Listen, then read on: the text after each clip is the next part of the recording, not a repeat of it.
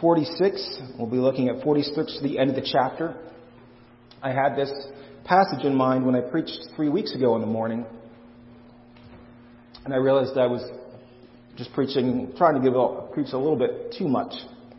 And so, although the sermon stands on its own, I think you'll see some similar themes if you were here 3 weeks ago in the morning. This is Jesus and his disciples as they are on the way to Jerusalem, and they are traveling. And we'll pick up in verse 46. This is God's word.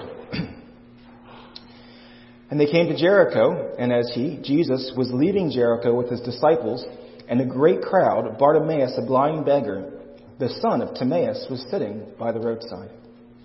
And when he heard that it was Jesus of Nazareth, he began to cry out and say, "Jesus, Son of David, have mercy on me." And many rebuked him, telling him to be silent. But he cried out all the more, "Son of David, have mercy on me." And Jesus stopped and said, "Call him." And they called the blind man, saying to him, "Take heart, get up, he's calling you." And throwing off his cloak, he sprang up and came to Jesus. And Jesus said to him, "What do you want me to do for you?" And the blind man said to him, "Rabbi, let me recover my sight." And Jesus said to him, "Go your way, your faith has made you well." And immediately he recovered his sight and followed him on the way. This is God's word. Well, you tend to act differently when you have nothing to lose.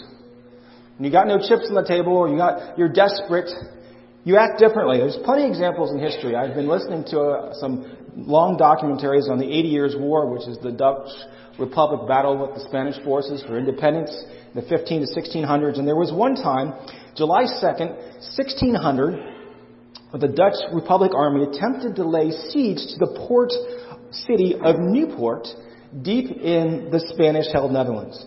Now, Maurits van Nassau, the captain general of the Republican Army, he said this was a bad idea. You don't want to try to do a siege deep into enemy territory, have your ships drop you off, and it's just not good. But he was overruled, and sure enough, it turned out to be a very bad idea. Archduke Albrecht of the Spanish forces quickly mustered an army faster than anyone thought, and before Maurits knew it, he was cut off. And so by the time he had noticed, he had to weigh his options and decided that his best chance was to give battle along the sea. And he positioned his men on the shore where they were trapped between the Spanish army in front and the waters behind. And he even sent away the supply ships. They saw them sailing away to know that they had no escape. It was a desperate plan. The armies were about evenly matched, but they had no retreat, and they faced the dreaded Spanish tercios, which at that time were the crack veteran infantry that were thought to be almost unbeatable in Europe. And so Maurits addresses his troops. He says, "You have a choice today. Either overthrow the entire Spanish army, drink all the sea, or be butchered by the ruthless enemy. My soldiers, we must at this time either overcome or die with swords in our hands." And then he expresses faith in God. And after some positioning, and the battle starts in the afternoon, the Dutch has some success, but then the Spanish heavier weight of the infantry pushes them back.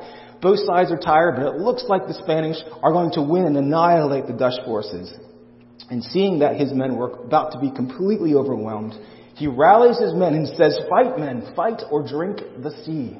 And he throws in his last reserves, and the cavalry charge breaks the Spanish line and turns what would have been an utter defeat into a sizable victory. Well, you act differently when you have nothing to lose. You have only one possible choice, and that's your only hope. Well, Mark tells us of a man who has nothing to lose. This man's name is Bartimaeus, and he was blind. Just put yourself in his place. Stop and imagine a day in the life of Bartimaeus. You're sitting along the road with a high traffic area, probably because it's the most likely place to beg. It's a good spot. He's got none of the resources that we have today. He was almost certainly not married. He couldn't support a family, so he was excluded from the blessings of the children in the covenant line. Probably lived with family or whoever would take him in, and he would get up in the morning and someone would lead him along the side of the road to where he'd beg. And you sat there the whole day at the mercy of the crowd doing nothing but begging. At the end of the day, you get led back home in the darkness, you would experience your life of scarcity, disability, and shame because you were blind. And Bartimaeus is sitting along the roadside when he senses Jesus is coming. Now, I've always wondered when I've read this passage how he knew it was Jesus who was coming. And the scripture doesn't say. It just says that Jesus comes to Jericho. We don't know how long he stays. And then he and his disciples leave the city and they make a lot of noise with the great crowd. How does Bartimaeus know it's Jesus? We don't know. My guess is that maybe Jesus stayed there a little bit longer for a word to spread that he was coming. And he must have known the news, Bartimaeus. After all, he's hearing all the talk of the passers-by. Or it might just be that the crowd is so big and Jesus' reputation precedes him so much that he hears from some of the people right there and then, and he stops and figures out it's Jesus. Whatever it is, Bartimaeus puts two and two together. He cries out, "Jesus, Son of David, have mercy on me." Now, the people in the crowd see Bartimaeus as a nuisance, as an inconvenience. Be quiet. You're messing things up. But he gets only louder, kind of like a crying baby who knows how to make himself known. Have you ever tried to listen to a sermon when a baby's really crying? Right? It really carries. And as a guy who's calling out for alms, he can make his voice carry. And so Jesus hears him and calls him. Notice the action in verse 51. He throws off his cloak. He jumps up and comes to Jesus. And you know the exchange. And Bartimaeus is a man with nothing to lose. And so when he finds out that Jesus is nearby, he does whatever he can to find him. Doesn't matter what other people think. It doesn't matter if he has to make things awkward. He'll do whatever he can to talk with Jesus. Matthew shows you Bartimaeus and his faith as an example of a disciple to follow. Mark. And because the discipleship is the theme of Mark, it's really through its Gospels. And I want us to zoom out for just a little bit and look at the whole Gospel, the structure, to get a bird's eye view and see what Mark is doing here. So if you're taking notes, I'll actually give a few verses that you can write down. Mark is in very ways a simple gospel. He focuses more on actions and not so much the teaching of Jesus. It's full action. No Christmas story starts with a dead run, right? It's the gospel of Jesus Christ, the beginning of the gospel of Jesus Christ. That's the very beginning. And so Mark spends a lot of energy on this idea of discipleship. Jesus says, "Follow me, and I will make you become fishers of men."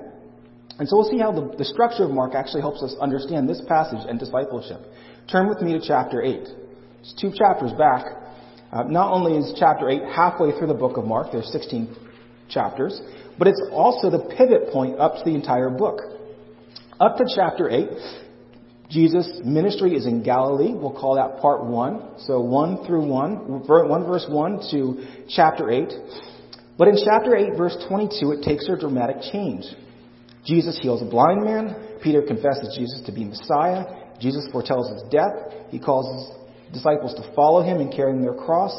And then he appears transfigured in his glory in the mountain. This begins part 2 of the gospel. So part 1 is 1:1 through 8, we'll say 21. And then from 8:22 to the end is part 2. And you can actually break this, though, into 2 parts as well. The first part is on the road to Jerusalem. And that first half of the second part ends with our passage tonight. And you can see how this works. There's 2 features of this first part. The first one is geography. It focuses on the journey theme on the road. But the second, you'll notice that it begins and ends with the healing of a blind man. Blind man healed in chapter 8. Blind man healed in chapter 10. And then the second half is Jesus' passion as he reaches Jerusalem. And that would be from chapter 11 to the end. So what we're going to focus is on that first half of part 2, chapters 8 through 10, the road to Jerusalem. Because Mark teaches us something about discipleship by contrast in this middle section. And it's important. It'll come into our application tonight. We see here in the beginning of chapter 8 with this healing and then the disciples' response to Jesus that they have insight into Jesus as the Messiah, and yet they are still in some ways spiritually blind and need to be healed. 3 times in these 3 chapters, Jesus predicts his death and his suffering. And do you know what happens after each one of them? The disciples do something to show that they don't get it. In chapter 8, Peter flat out rebuked Jesus. No, that's not what a Messiah should be doing, Lord. Chapter 9, Jesus predicts his death, and the disciples argue next over who is the greatest. Chapter 10, Jesus predicts his death and suffering. James and John come to Jesus and ask for first place of glory in Jesus' kingdom. They recognize that Jesus is the Messiah, but it's clear that he is not the Messiah they want him to be. They want a Messiah to kick out the Romans, and he will elevate them to glory, but as Michael Card said in one of his songs, Jesus is not that kind of king. And so we have these 12 men who are called to be disciples, but they are kind of like the blind man in chapter 8. If you remember that story where he's healed, but the first healing only brings him so far. He has vision, but he says, I see men walking around like trees. He needed to be further healed a second time before he has 20/20 vision. And so also Jesus' disciples, they need to learn not that just he's the Messiah, but learn what it means to embrace a Messiah who is suffering, and the suffering that comes before glory. And that's the big theme of discipleship in this section before we zoom into chapter 10. Here Mark presents us with different types of people who would follow Jesus. And starting at verse 17, you see this big literary X. Sometimes we like to call that a chiasm. The Greek letter chi looks like an X. That's all it means, chiasm. But you see children and the blind men, humble people who realize they need Jesus. And you see the rich young ruler and the disciples, people who are trying to hang on to their status. And in the very center, Jesus, for the third time, telling about his death and resurrection. This is what the gospel is about. Let's just look briefly at these and see how it helps us inform discipleship. It starts with children who are helpless and humble. We love kids, we think they're cute, but in the ancient time, children were seen at the least likely of candidates for useful people. They had to grow up before they could be contributors to society. And so like the crowd with Bartimaeus, the disciples drive the kids away when they come to see Jesus. But if you look at chapter 10, Jesus is indignant or even angry. What does he say in verse 14 and 15? He says, "Let the children come to me. Do not hinder them. For to such belongs the kingdom of God. Truly I say to you, whoever does not receive the kingdom of God like a child shall not enter it." You must have the attitude of a small child if you're going to follow Jesus. Humble, dependent, helpless, realizing that he will provide for you. Well, next comes the ideal candidate. Right? This rich young man comes up to Jesus, good teacher, he nails down subtext, you're good, I'm good, we're all good and right. And in this time, the disciples, instead of showing away, I think they're laying out the red carpet. Mark doesn't give him a name for a good reason. Let's just call him Josephus. They're like, hey, Josephus, can we call you Joe? Glad you're here. Talk to teacher. Hey, can we hang out afterwards? This is the guy that you want to be around. So, naturally, Jesus sends him away. Why do you call me good? Only God is good. Just keep the commandments. Oh, I've done that. Well, great. Here's just one more thing. And he looks at him with love in his eyes. Sell everything that you have. Come follow me. And he goes away sad because he has this great wealth. And Mark makes it clear this wealth is his source of identity and strength and social standing. Mark doesn't give him a name because he's not fully alive. He's actually become depersonalized by his wealth. He's just the young man who's rich. You see, he couldn't follow Jesus because he had something to lose. He couldn't give it up. And at this point, Jesus predicts his death for a third time. He's here talking about he will lose everything for the sake of his people. Right after that, James and John asked to be exalted in glory and honor. You see their blindness on display, or you could say it's an ugly gospel tone deafness, if I can mix metaphors there. Right? Their teacher is talking about their suffering, and they ask for glory. And that brings us to Bartimaeus. Interesting, I read this in one of the commentators. He is the only person in the Synoptic Gospels, Matthew, Mark, and Luke, who is healed, who is also named. He's the only one who's given a name. Now, that's possibly because Mark knew him. He was most likely a member of his church. Kids, well, I'd like to be a member of that church. You could go up to him and say, Mr. Bart, can you tell me about the time that Jesus gave you sight? What a story that would be. It shows Mark's veracity of Scripture. He gives details and names. This is not something that he's made up. This is something that he knew. But I also think there's a deeper reason here. Bartimaeus knew that he desperately needed Jesus' touch in his life. Unlike the rich young man, he couldn't fake it. He was helpless. Everyone knew it. He knew it. And he cried out in faith. And when he was healed, he became a whole person. He's fully alive as God intended him to be. Mark gives his name. You see this man who's transformed. One commentator said, what Bartimaeus lacks in eyesight, he makes up for in insight. I love that little touch that only Mark adds, that as he springs up, he throws aside his cloak, his one possession in life, most likely. The blind man lets it go in the crowd because he's on his way to Jesus. And Jesus heals him, and notice what happens to Bartimaeus afterwards. He follows him along the way, follows him on the way. The word for way in Greek can be used a couple ways. It can be road or way. It can mean literal road, the road that you would ride your bike or car on or walk on. It can also mean a figurative way, direction or life's path.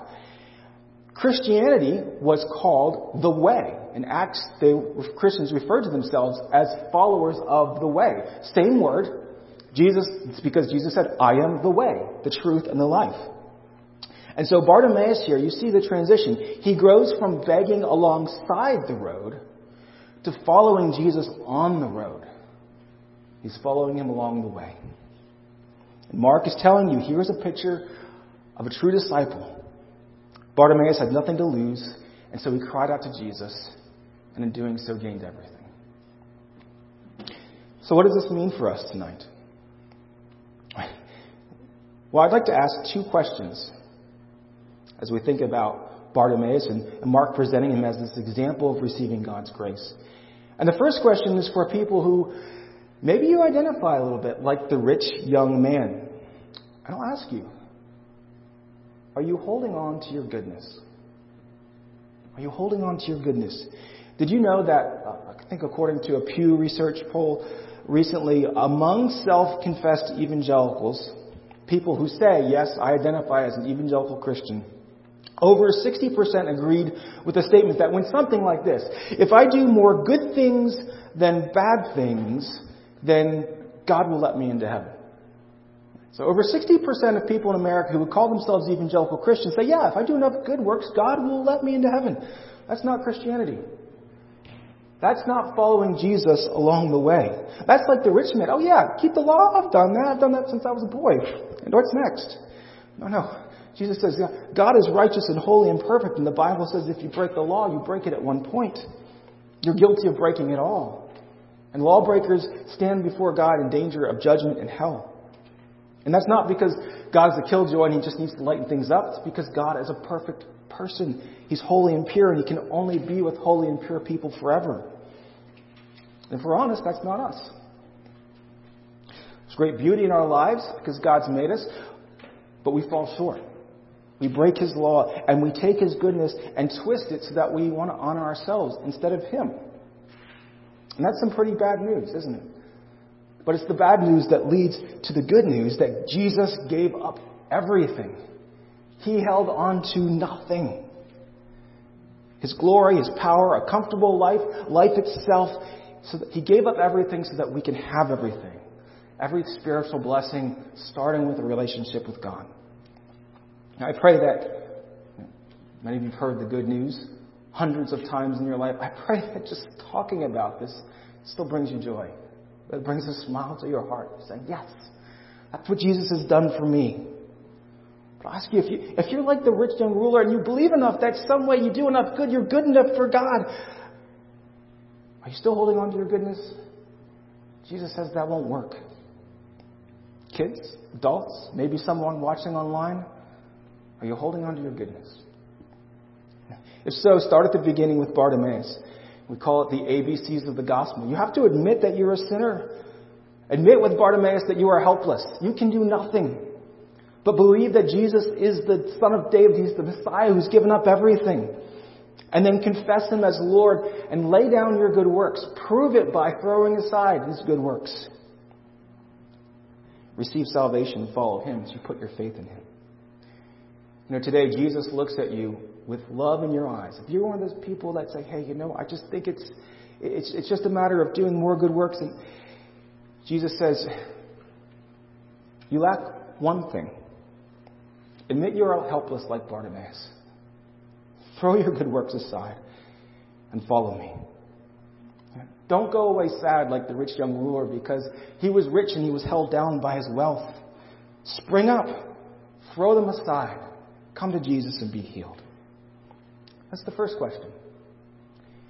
Here's the second question for people who are true followers of Jesus, like his disciples. Are you holding on to your good works? You say you just asked that question. Yes. But it's possible to be like the disciples along the way. And notice that they're kind of in parallel with the rich man. They're different because they don't go away. They have true faith. The Spirit's working in them. And yet, their faith is incomplete. They're blind and they still grasp at their own goodness in ways. They argue about who is the greatest. John and James, they want to be the most honored. And when the rest find out, they're angry. I don't think they're grieved because the sons of Zebedee missed the point of the gospel. They're grieved because they got there first. They have an incomplete faith that confesses Jesus as Messiah. It's true, but on some other level, they're still holding on to their own goodness. And it's not just them. On one hand, you can truly believe that Jesus died for your sin. I contribute nothing to my salvation. If I were to die tonight and stand before God and he asks me, why should I let you into my heaven? My answer would be because Jesus has died for my sin. I put my faith in him. I'm united to him and all that is his is mine. And so therefore I'm beloved and accepted. Full stop. I contribute nothing. And yet true followers of Jesus, we can develop a spiritual amnesia and fool ourselves, I haven't killed anyone. I haven't committed adultery. I haven't stolen. God's given me this grace, and it's truly sufficient. But then, it's like startup capital. Jesus runs the show, but I got this little product on the side going. It's pretty good. It's not too bad. What does the symptoms look like this when you have this gospel amnesia? Well, you can look down on others. That's going to be a different sermon. But you see that the crowd pushing away Bartimaeus. Disciples pushing away the children, right? You tend to look at yourself as what's important to other people as inconvenience.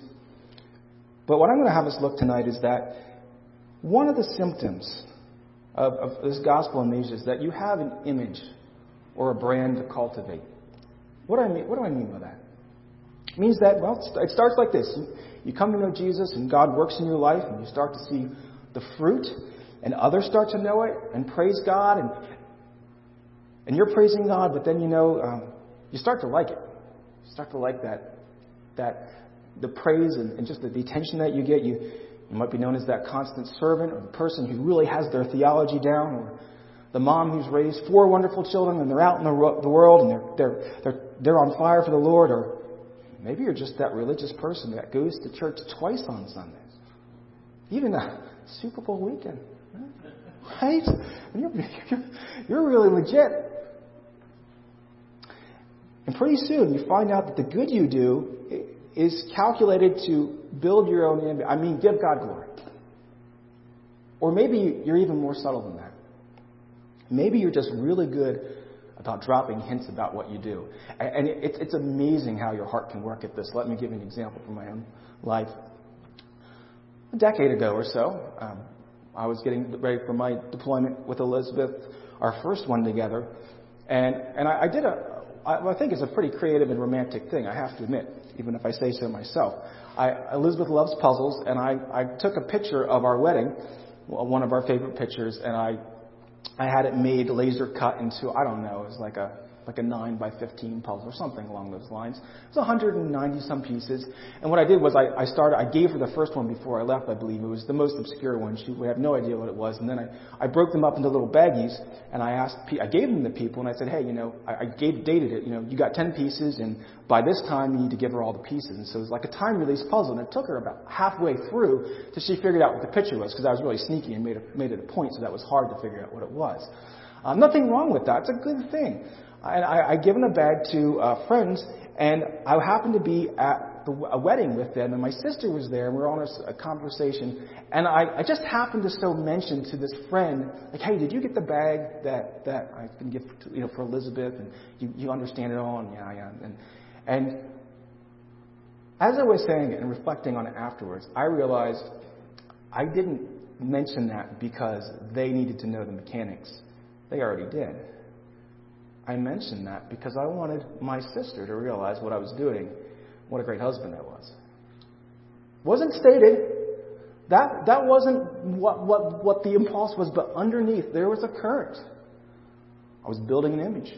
I went back, and I think it was over the phone, but I think later on I confessed to her what was going on. And it's very easy, frighteningly easy, to take our good works and start to make a little side product to build our own image instead of Jesus.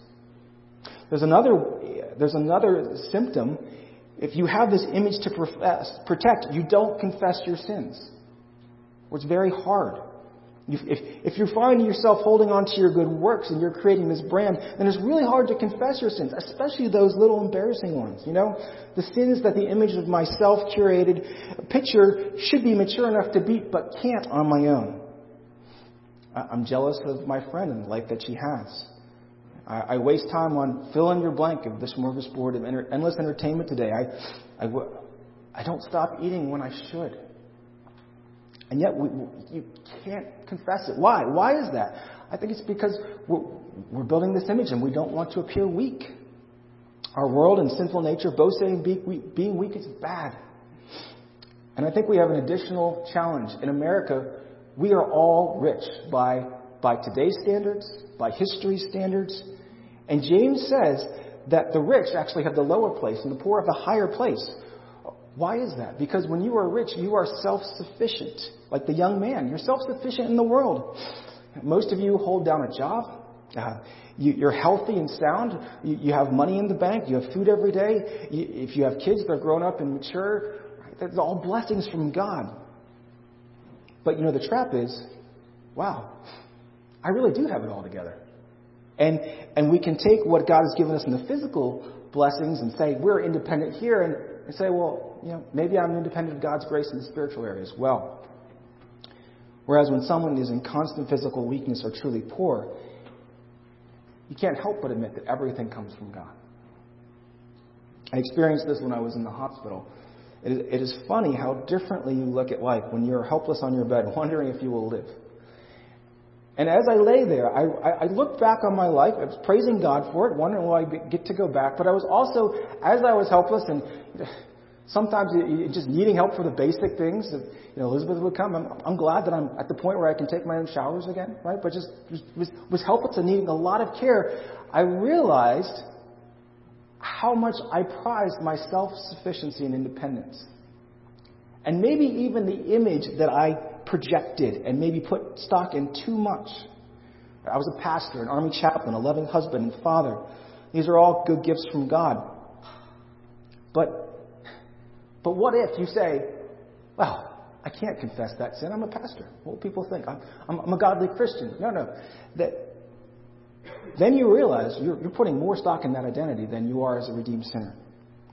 I will say it wasn't some mass deception or some disqualifying sin in my life, but the fact that I viewed my image in this way and I wouldn't confess showed that I was no longer acting like I had nothing to lose.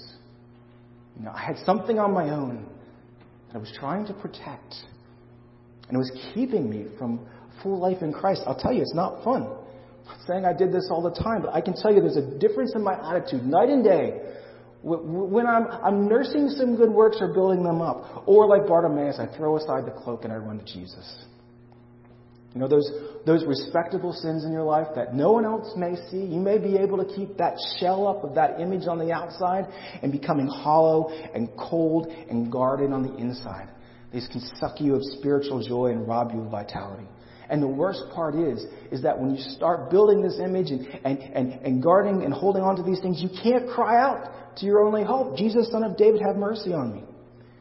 And you certainly won't cry out or confess your sins to your brothers and sisters. If someone asks you, how are you doing? And they really mean it, and you know you're not doing well on the inside, because of this image that you're cultivating, you give them a quick fine, just, I'm okay, I'm good. Because you have to be forced to admit that the image that you're cultivating isn't true. So what do? We call out to Jesus with Bartimaeus.